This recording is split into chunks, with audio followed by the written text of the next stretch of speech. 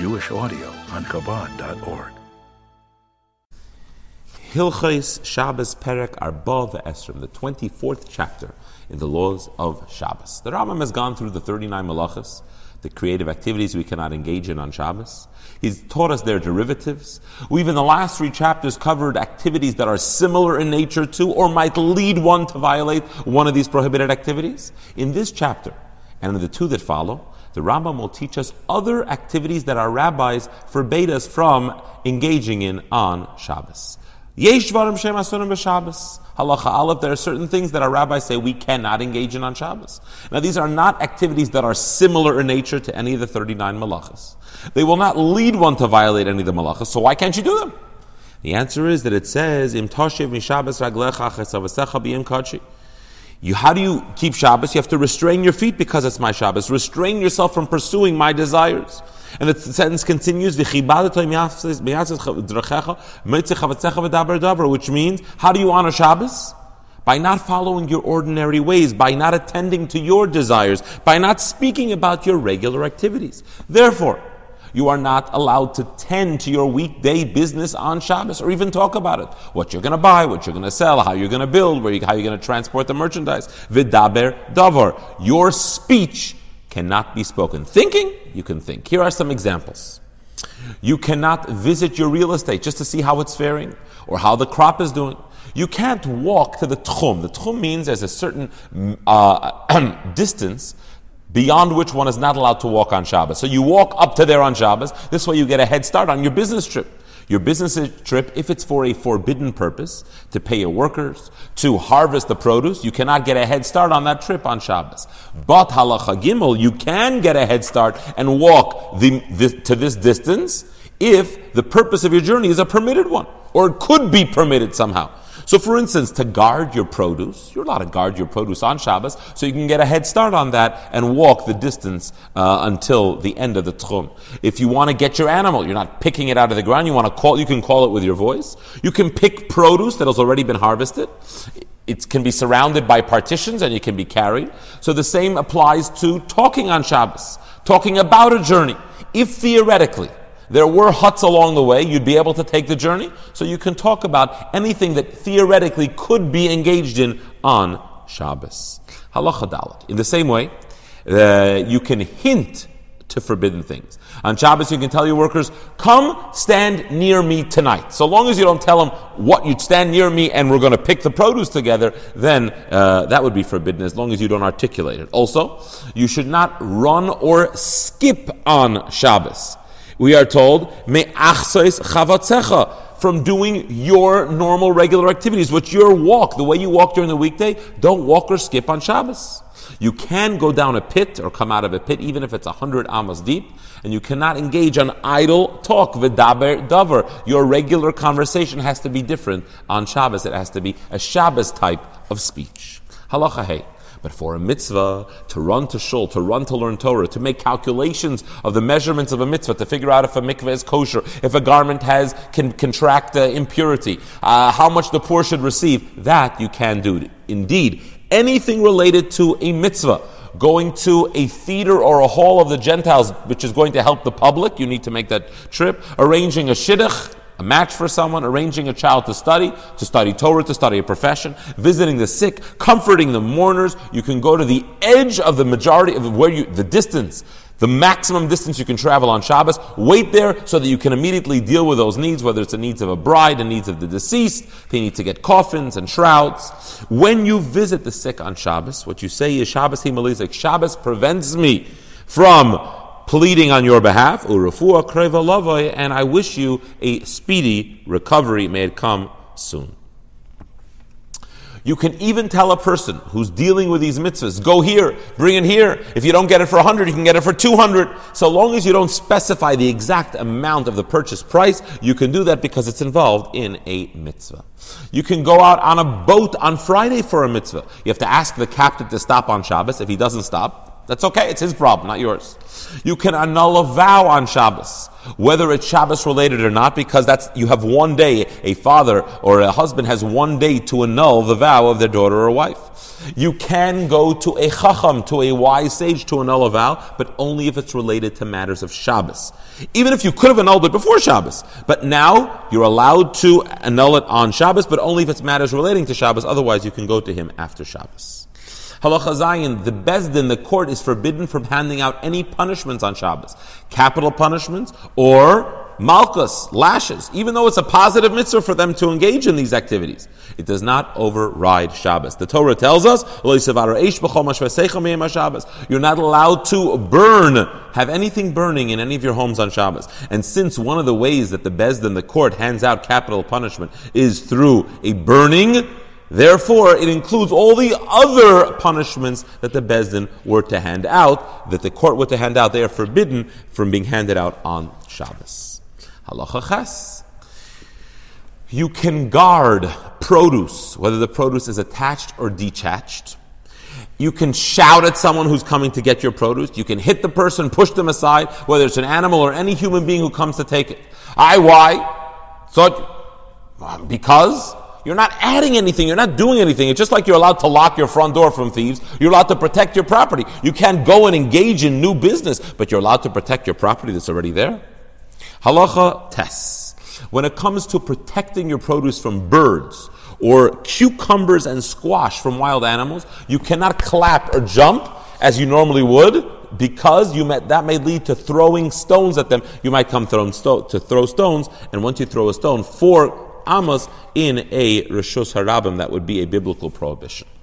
Halacha Yud. All these things we've been mentioning in these chapters. This entire chapter, we talk about what you can do and cannot do. That only applies on Shabbos itself. But Bein Hashmashas, remember that twilight zone between when the sun is setting on Friday and between when the 3 stars come out, if it's connected to a mitzvah, or if there's a pressing need, you're allowed to engage in the activity. So for example, you can go up a tree, it's a rabbinic prohibition. You can swim, it's a rabbinic prohibition to get a lulav or a shofar during this Bein Hashmashas period. You can take down an Erev off a tree or out of a carmelis. We'll learn about that when we get to the laws of Erev. Anything you're nervous or anxious about, if it's rabbinically prohibited, you're allowed to do it Bein Hashmashas during this time period.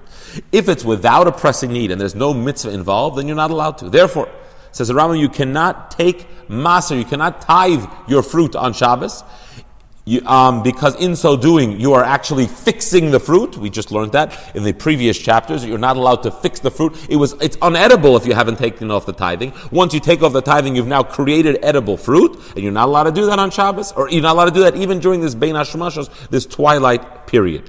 However, if it's demai means produce of which you're not certain, domai, you're not sure, have the tithings been taken off of it? Because there's a good chance that it has been taken off, and you're allowed to use the demai under many circumstances to give to the poor. Therefore, you'd be allowed to, during this Bein Hashmashas period, this twilight zone, you'd be allowed to take off the tithings because it might have been taken off anyway. You're not necessarily creating something that is new. Halacha Yud Aleph. If a child performs a rabbinic prohibition on Shabbos, anything that's rabbinically prohibited, he pulls off a leaf from a flower pot, and the flower pot does not have holes in it. From the Torah, you're only obligated if it's from the ground. Here, it's a flower pot without holes, it's not connected to the ground. Or if he carries in a carmelis, which is a rabbinically prohibited public domain, the Bezdin, the court, is not obligated to stop him, and you don't have to rebuke the father for allowing his kid to do it. The Rambam now concludes this chapter by giving us an introduction to what is called muktzah. Muktzah means things that are set aside. There are certain things that we cannot move on Shabbos. They are set aside. And the sages prohibited us to move certain things on Shabbos. And there are 3 reasons for this.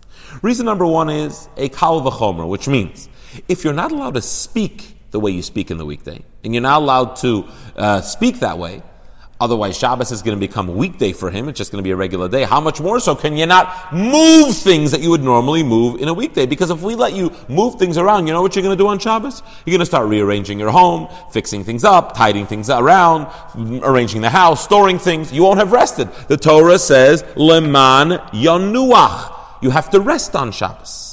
Reason number 2 is, this is halacha yud gimel, by touching certain things that are used in prohibited activities, you might actually come to use them. If you move around the pen, you might come to write with it, etc., etc. That's another reason there are certain things we cannot move on Shabbos.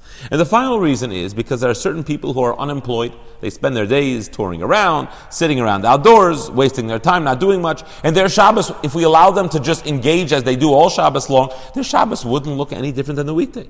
Therefore, our sages prohibited the movement of certain things to make it Shabbos for them. Therefore, they allowed us only to move things on Shabbos that you actually need for Shabbos. This is the Rambam's introduction to the laws of Muktzah, and now we're going to venture forth in the next chapter, 25, Chamisha ve'esrim, in the laws of Muktzah. So let's get some definitions down pat. Halacha Aleph. Definition number one is a kli shemalachtoy leheter, which means items that are designated for permissible use. A cup, a plate, a knife to cut the meat or the bread, a nutcracker. Those are activities that are permitted on Shabbos. The utensils and the vessels, the kelim, used to do those permitted activities are called kli shemalachtoy leheter. Definition number two, this is halacha beis, there are kli shemalachta le'iser, a vessel that's designated for something which is forbidden to do on Shabbos. For instance, a grinder, you can't grind on Shabbos. A mill, you can't mill things down on Shabbos. So what are the laws about these items? Halacha gimel. Now, there are three reasons you would move something on Shabbos. Okay, either you want to use it for any purpose, you want to use the space that it occupies, or you want to protect the item itself. So now, if it's a kli shemalachti leheter, it's an item designated for a permissible use, a cup, a plate like that, then you're allowed to move it for all three reasons.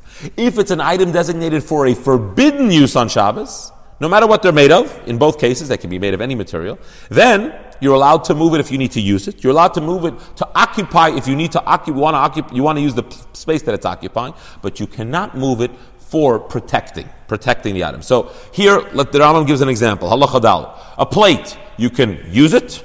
You can use its plate. You can make sure it doesn't get stolen, doesn't get ruined in the sun. You can, from the rain, you can move it for any purpose. But halacha, hey, what about a mill or a grinder? You can move it if you need to crack open a nut. That's a permissible activity. You can use it if you want to use it as a stepping stool. You can sit in the space that it's occupying, but you cannot move it if you want to save it from being stolen. Halacha vav. Items that don't have the halachic definition of a utensil, a keli, they're not processed, or for whatever other reason, they're not a utensil, they're not a keli, they don't have that designation. For instance, stones, money, reeds, beams, earth, sand, corpse, those cannot be moved, period. So a large stone, even if it takes 10 people to move it, if it's been designated as a utensil, then you can move it. If it has not, you cannot. Doors of a home, even though they are processed, they are made as utensils, they are not meant to be used on their own. So if they're detached, they're just a plank of wood, and they cannot be moved.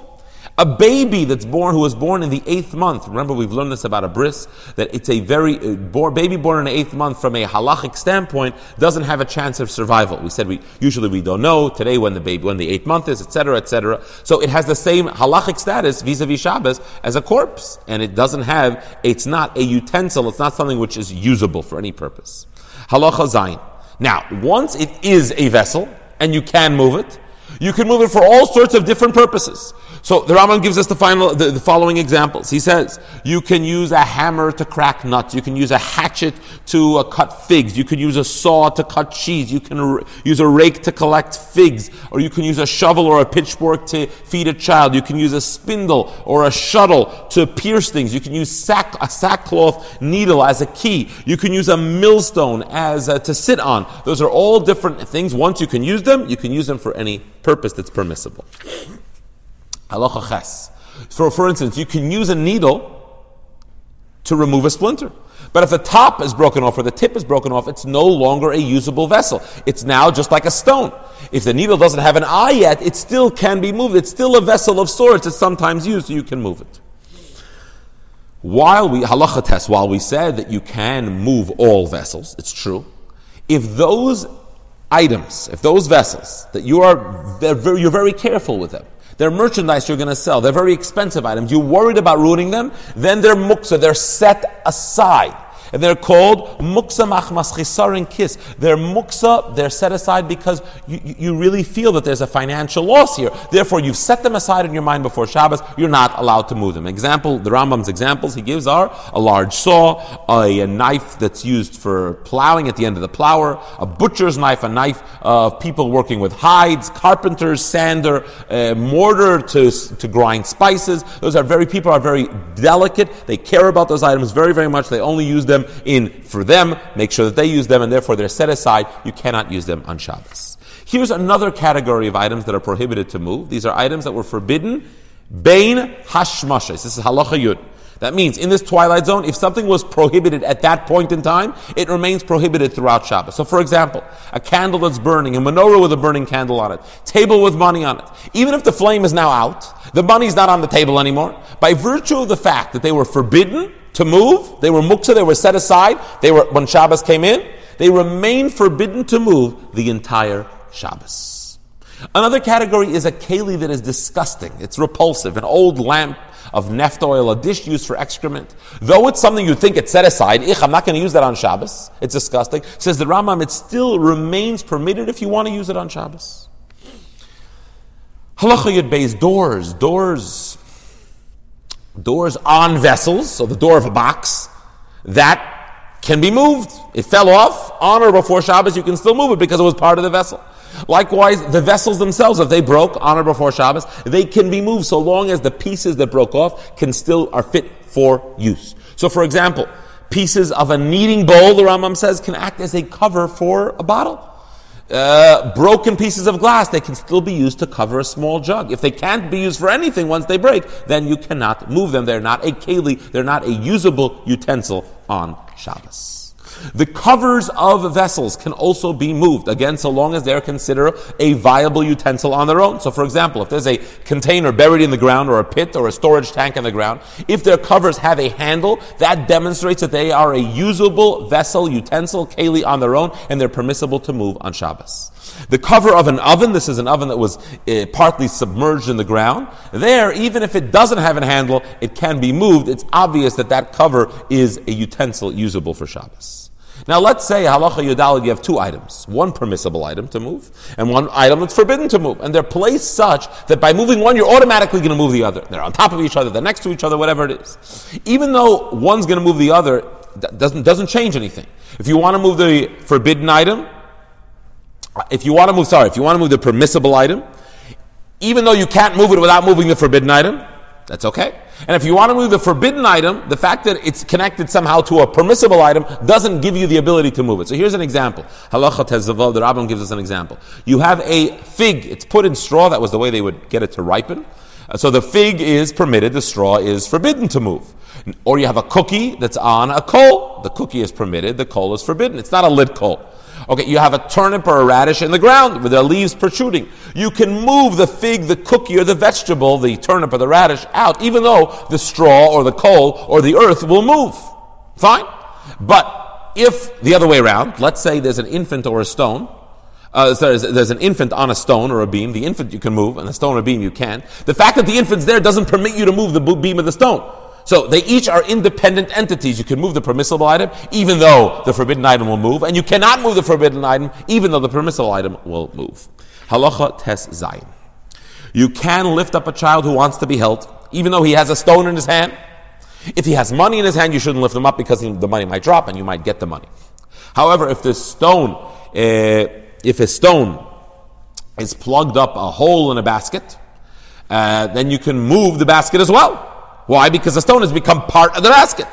So if the stone would be in the basket, it would be another problem. If the stone, let's say there's a basket filled with fruit, filled with a lot of fruit, then it has a stone in it too. Now, but if by spilling out the stone and the fruit, you're going to ruin the fruits, let's say they are wet grapes or berries, and they're going to get soiled on the ground, so now you can still move the basket. It has a stone inside of it.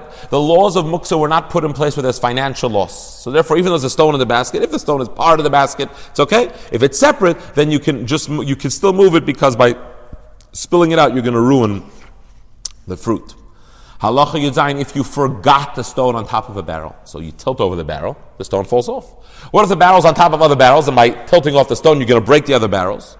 So then, you're allowed to move the barrel somewhere else and tilt it. The same applies if you forgot money on your pillow. You can shake off your pillow, the money falls off before Shabbos. But if you intentionally left it on the barrel or on the pillow before Shabbos, now you cannot remove it. Even if they're no longer there, you can't use it. Because the pillow and the barrel have now attained a new status. It's called a basis l'davar ha'asr. They became a base for something which is forbidden. You wanted it to be there. You've made now the pillow or the barrel itself have now attained the status of something which cannot be moved on Shabbos because they actively were there supporting something which cannot be moved on Shabbos. Okay. They used to add a stone, halacha yudches, to the bottom of a bucket to give it some weight, so it doesn't topple over. So now it depends. If that stone is fixed in the bucket such that it won't fall out when you fill it up, then it's part of the bucket, and you can move it, no problem. But if not, then the bucket is a basis, it's a base for something, for a stone, which is forbidden, and you can't move it either. You can't move the bucket or the stone, obviously not the stone, but the bucket becomes a basis.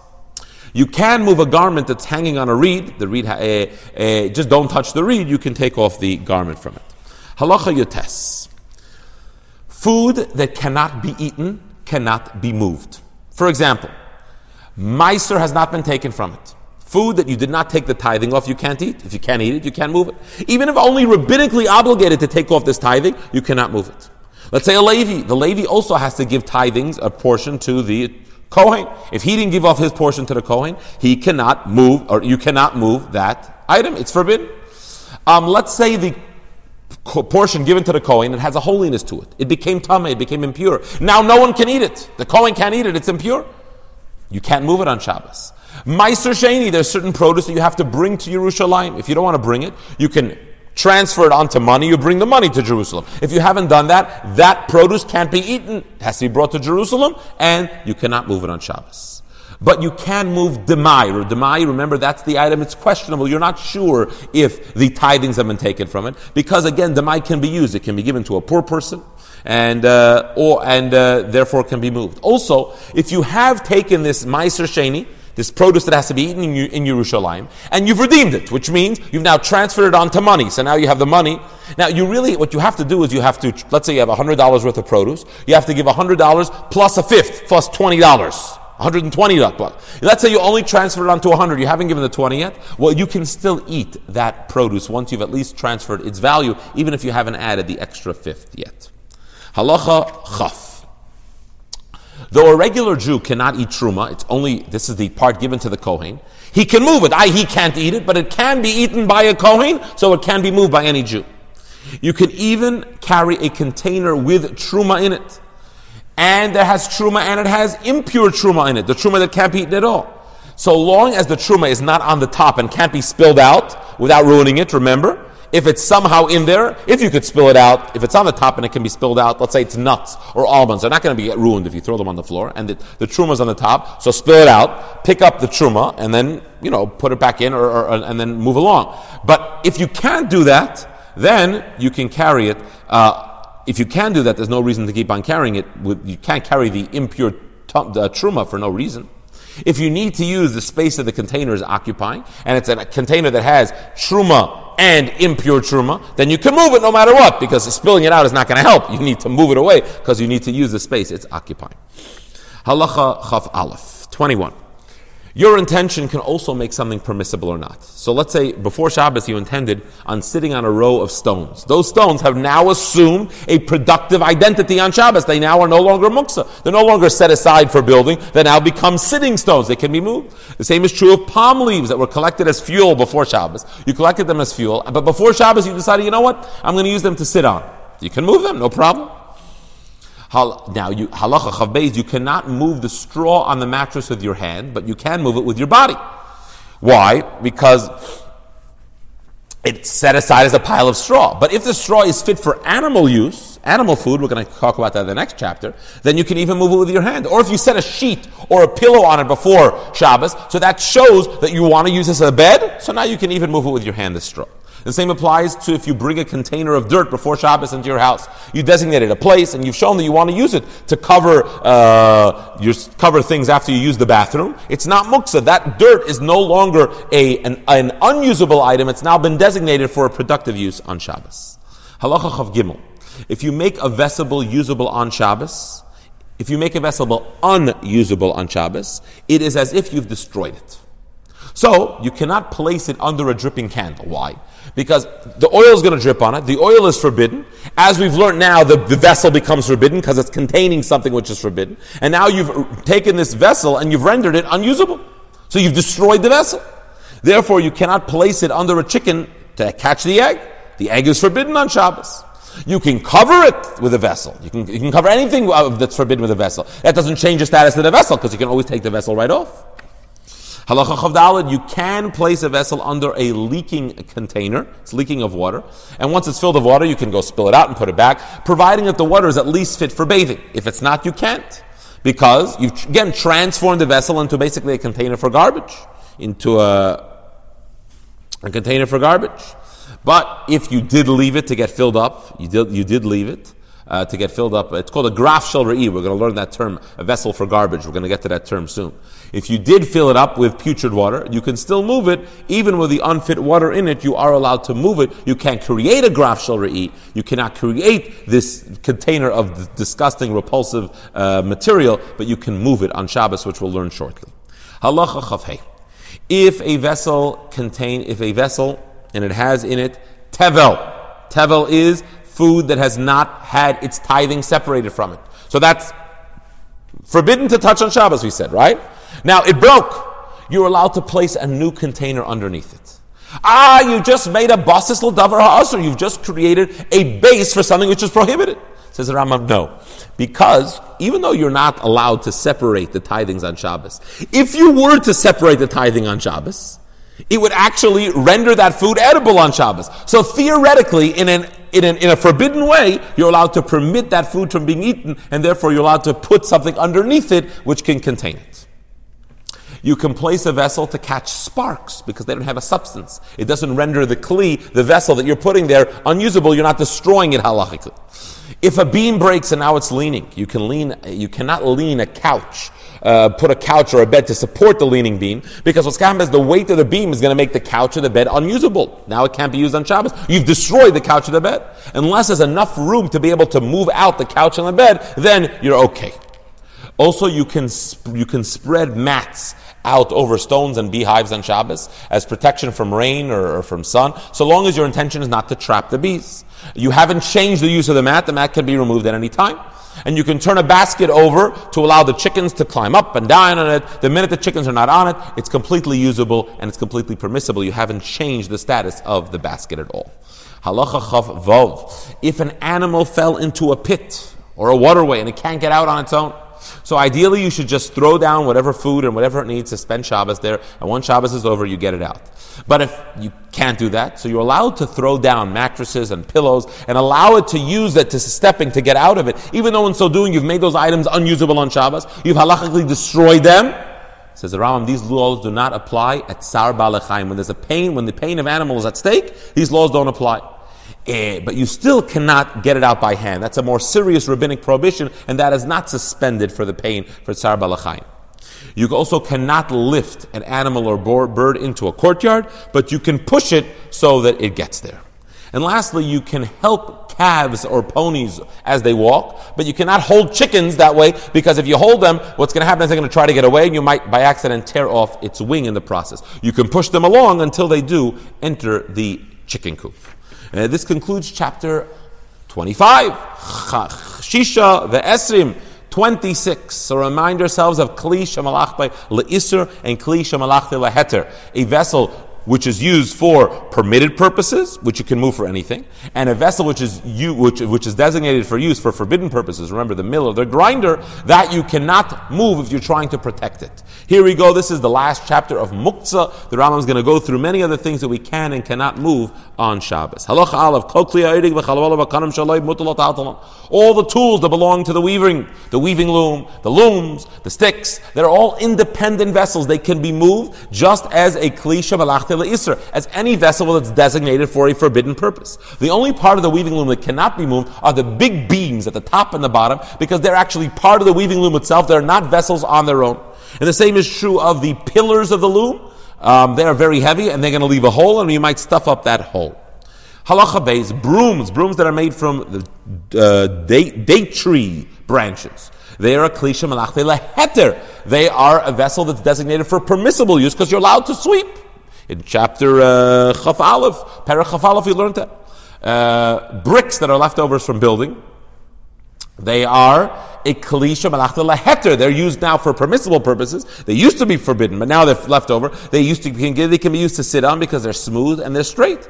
But if they were piled back up, that means that they are they want to use them to build further. You can't move them. They're going to be now designated for building. Halacha Gimel, you have small piece of broken pottery. Because it can act as a cover, as we said, you can even move it less than 4 amas in a public domain. There's no vessel there to cover. But since it can be used theoretically as a cover for another vessel in a courtyard, you can't get it to the courtyard on Shabbos. Therefore, you can carry it even less than 4 amas in a public domain. The same is true of a plug of a barrel, the barrel broken. You can still move the plug because it's fit to stuff another barrel, unless it's been placed in the garbage before Shabbos, and that shows that you do not want to use it again. If the vessel became unusable, it's not broken, it's just unusable, now you cannot break off any part of it to use as a cover or support because you're taking off the whole vessel is now an unusable vessel. Halacha Dalet. You can bring 3 smooth stones with you that fit into your hand into the bathroom to wipe yourself, to clean yourself. They didn't have toilet paper, this is what they used to use. You cannot bring clods of earth into the bathroom because it'll come apart and that's not a way to clean oneself. You can carry these stones onto the roof if that's where he's using the bathroom. If it rains on the stones and they get sunken in the mud over there, so long as you can tell the location of where they are, you can stick your hand into the mud and you can retrieve them, not a problem. If you find excrement on a stone, you know that it was designated for wiping and you can move it because otherwise you don't know, is it a stone designated for that or not? Otherwise it's muksa. Halacha hey, if you have a choice between cleaning yourself with pottery or with a stone, so you might cut yourself on the piece of pottery, so you use the stone. If the piece of pottery, if the piece of the shard is from a vessel, so it's smooth, then better to use it and not use the stone because the stone is muktzah. The same is true of you have a choice between grass and a rock. So if the grass is soft, use it. The rock is muksa. If not, then it can be dangerous to wipe oneself with, and you should use the rock. Worn out mats, halacha vav. They are a klisha malachte leheter because they can be used to cover excrement. But worn out garments that are not even 3 finger breadths by 3 finger breadths large, you can't move them. They aren't usable even for a patch for poor people. Pieces of broken oven, they are like a klisha malachte leheter. They're like broken pottery. A kira, remember the kira, it's a 3-legged oven. It has an oven, it's an oven. If one of the legs is broken, you cannot move it because you might be tempted to fix the oven. Halacha zayin. A ladder, it's such a big thing, it's not considered a keli, you cannot move it. But if it's a small ladder to take you up and down to the chicken coop, then you can move it, just don't move it from one chicken coop to the other. That's what you normally do during the weekday. A stick that has a hook at the end to harvest the olives, that's a kli shemalachta le'isur. A stick that's been made as a bolt, so you took a piece of wood, it's been made as a bolt to lock the door, that's a kli shemalachta leheter. So again, those laws that we've talked about in the last chapter apply differently to these different items. Halacha ches. If a door has a hinge on it and the door fell off, and now you want to use this door as a covering, like a door to an entrance of an area, but you don't hang it back up. You just put it on the floor and you can drag it across. So the question is it a board, which is muktzah, can't be used, it's not a vessel, or is it a door? So long as it's connected to the door that you're putting it to, the new area, you can move it to open and close the doorway. If it's not connected, you can't. But if you put it on this new area and it's not on the ground, you somehow manage to lift it off the ground so that it's not on the ground, then even if it's not attached, it's obvious that it's being used as a door and it's no longer just a piece of wood, just a piece of material. The same applies to other mats and shrubs that you use for the same purposes, the same thing. If it's connected to the doorway, then it's good. If it's on the floor, if it's higher up, then even if it's not connected to the doorway, it's no longer considered just a shrub or a mat, it's now considered a door. So going on the same thing, let's say a door is made of one panel, and it's not hanging by a hinge. So what makes it a door? It's just a piece of wood. So if there's no threshold underneath the door that shows that it's a door, you can't move it. If it does have a threshold, then you can. And the same is true if you have a bolt. A bolt is just a piece of wood. If it has a knob at the end of the bolt, that shows that it's designated as a bolt. It's not just simply a piece of wood, which cannot be moved, and now it can be moved. So halacha yud, if it doesn't have this knob on it, so not just a piece of wood, but if it's hanging from the door, then you know that it has a string on it that is used to tie it to the door, then you know both of these show that it's indeed a bolt. It's not just a piece of wood. But if the door has the string, but the bolt has nothing on it, it's just sitting in the corner, and you use it whenever you want to close the door, it just looks like a regular piece of wood, and it's not a keli, it's not a vessel, it's not a utensil, and it can't be moved on Shabbos. Halacha Yud Aleph. A menorah, big or small, that's made of many parts, because it comes apart, you may come to put it back together, you cannot move it. But if it just looks like it comes in many parts, it has grooves, it looks like it many parts. So now there's a difference. If it's big and heavy, normally it would be made of many parts, you cannot move it because other people are going to think that this menorah is made of many parts and you're moving something which is made of many parts. They're going to think you're allowed to do that. But if it's small, even though it looks like it's made of many parts, it just has the grooves, you're allowed to move it. Halacha Yud Beis, a shoe that's still on the mold, you can move it. You can open a press. If it's a press that people own in their homes, a press that presses garments, 2 pieces of metal, presses it out, you can open it up to take out the garments. But you cannot close the press on Shabbos to press the garments. It might take a long time. It might only be ready after Shabbos. If it's a press that's used in a professional laundromat, then you can't even open it up because this has the same law as we said last chapter, something that's valuable, it's delicate. It's only used by professionals. And therefore, they wouldn't want anybody moving it or touching it. It is muksa. The same is true of the shearings of wool. Their owner is very particular about them. So they're set aside for a use, they can't be moved.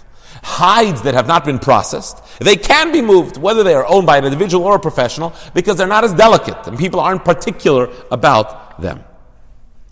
Now we talk about this graf shel re'i in last chapter. Here we're going to define it. Anything is disgusting. It's excrement or vomit. If they're bothering people, they can be moved out to a garbage. They can be moved out to the bathroom. This is known in halacha as a graf shel re'i. It's known as a container of disgusting things, of repulsive things. If it's somewhere else and it doesn't bother anybody, so you can take a vessel and cover it so that kids don't get into it and get dirty, but if it's not near you, you cannot move it. If someone has spit on the ground and they're walking as they're going, they can cover it, so long as they're not really intending to really get it down into the ground. You can move a pan that's used to create warmth. It doesn't have any fire in it, it just has ash in it. Even though it has a little bit of broken pieces, which of wood, that are considered muksa, but it has the status of a graf shel re'i, it has the status of something containing something repulsive and it can be moved. But you can't actually create a graf shel re'i on Shabbos. We talked about that in the last chapter. You cannot create something, a disgusting area, if it was already there. Or if someone went ahead and created it anyway, it can be moved, but it shouldn't be created to begin with. Halacha Yud Aleph. Food is never muksa. Even if it was indeed set aside, it was oil that was oozing underneath the bottom of the olive press that had been pressed for a while, it's not set aside, or dates or almonds that were set aside as merchandise, or grain in a warehouse. It's never muksa. Food is always, can be eaten, can be moved, except for dried figs and raisins. You see, while they're drying out, during that process for a little bit, they aren't edible. In the beginning they're edible, and at the end they're edible. In the beginning they're not edible. Muksa.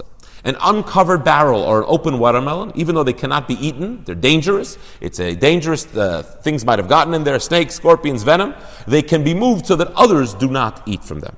Likewise, an amateur amulet. When we said you cannot carry an amateur amulet on Shabbos. You can carry a professional amulet, but you're allowed to move an amulet that is not made by a professional. Oil in a candle or a bowl that was burning when Shabbos came in, remember, it became muktzah when Shabbos came in, so it cannot be moved. Now, even though halacha yud tezvav, even though we just learned that you can move all grain and wine in storage house because food never becomes muktzah, but you can't empty the entire storage house on Shabbos. Unless you need the space for a mitzvah. You need to use it for guests, to house guests. You need to use it for a place of Torah study. Then each person takes out 4 or 5 boxes at a time. You clear the whole thing. You shouldn't sweep the floor, because we've learned that in the chapter, I think it was 21, because that might reveal some of the crevices and you might want to fill up the ground. If you aren't using it for a mitzvah, then you can still clear out a path, but you cannot clear out the whole warehouse. Halacha tezvav, not only human food.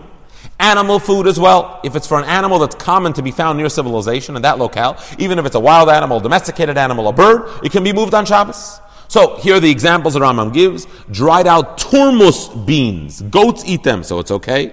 You have fresh turmus. No one eats fresh turmus. It's not edible for animals. It's bitter. Chatzav, that's eaten by deer, so it's okay. Mustard seeds are eaten by pigeons. Bones are eaten by dogs. The same is true of all peels and seeds. So long as an animal will eat them, you're okay. But otherwise, you eat the edible part, and now you throw away the rest. You can't move them. You can't if they're not edible for an animal. Rotten meat. It says that is eaten by animals. That wild animals eat that. Raw meat, whether it's fresh raw meat or whether it's been salted and aged, it hasn't been cooked. It's salted. People eat that. Salted fish, that's raw, people also eat that. But people do not eat raw fish that has not been salted. I guess they didn't eat sushi in those days. So therefore it can't be eaten by humans, and therefore it cannot be moved. Halacha Yud Zayin, if the species aren't found nearby civilizations, then the foods of those species are muksa. So for example, broken glass that ostriches can digest, and it maybe even cuts their food down there, it helps. Or bundles of vines that elephants eat, or some luf, some type of vegetable that are eaten by ravens, you can't move them because ostriches and elephants and ravens are not around human civilizations. Halacha Yud Ches, items that are used both for animal food and for creating a fire. So here your intention makes the difference. If you meant them to be animal food, then you can move them. If you meant them to be used as fuel for a fire, you cannot move them. Here are the examples that Rambam gives. Rambam says bundles of straw, of twigs, of sia, of pua, of hyssop, of kuranus, type of aminta, type of mint, geifan, other types of herbs. These are things which are both animal foods and used for fuel for fires. So your intention makes a difference here. Halacha Yutes. You cannot shovel food from in front of an animal while he's fattening it, whether it's in a container, whether it's in a container made of earthenware. You can also not move aside food from animal food because you don't want it to get soiled. Why? Because you want to move it away from the animals, the food, because you don't want it to get dirty. You might come to smooth out the surface, and in so doing, you might come to fill up the holes. You can take food away from a donkey and give it to an ox, but you cannot take away food from an ox once it becomes soiled by its saliva and it's not fit. No other animals would eat it. And the same is true of leaves that have become disgustingly repulsive smell. Animals won't eat them, therefore you can't move them. So a stick that's used to hang fish from, it can't be moved, it smells. The stick that's used to hang meat from, you're allowed to move, and the same true of any circumstance. If it's repulsive, it cannot be moved. And now we continue this chapter and conclude this chapter by talking about the laws of a dead body on Shabbos. We said that a dead body is muksa, but nonetheless you're allowed to smear the body and wash it, providing that the body doesn't move. Because these smearings and washings help it not decompose.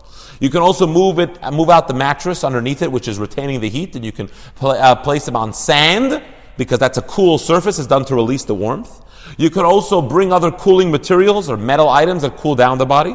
You can stuff up the orifices of the body, the holes of the body, so that air doesn't get in. And you can tie up the jaw of the body, just don't move it, to ensure it doesn't open even more. You can't close it. You cannot, though, close up the eyes of a body on Shabbos. Halacha Chafalov, let's say the body's in the sun, or if a fire breaks out, there's a body there.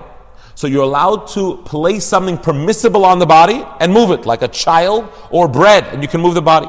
If you can't find a child or a bed, it can be moved to save it from fire, because we're scared that if we don't let you move it, then you're going to extinguish the fire. You're going to violate a biblical prohibition, because people are very concerned and they get very nervous when it comes to their loved one.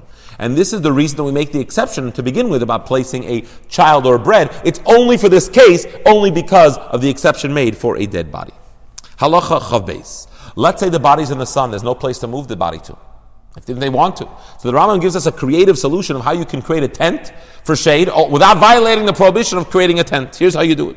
Two people come on either side of the body and they sit down. Since it's too hot, they have to sit on the floor, so they bring couches to sit down. But it's still too hot, so they bring mats to cover them, and they spread them over the couches that protects them from the sun. Then they leave. They lift up the mat, so now you have a mat on two couches. You've created two partitions with a roof that hangs over them, and that protects the body from the heat. Halacha Chav Gimel. if the corpse is creating a stench in the house, which is disrespectful both to the body and to the people in the house, you're allowed to move the body out into a carmelis. It's a rabbinic prohibition. Indeed, says Rambam, Gadol Kvoid Habriyas, human dignity is of such importance that it even overrides a biblical negative prohibition. The Torah tells us, in this week's Torah portion, we just read it, that you have to listen to our sages. We're obligated to listen to the sages. It's a mitzvah from the Torah. But human dignity would override that mitzvah in this situation. If the people have another place to go, they can't move the body out, they should leave, and they leave the body there. And this concludes Perek Chavav, chapter 26.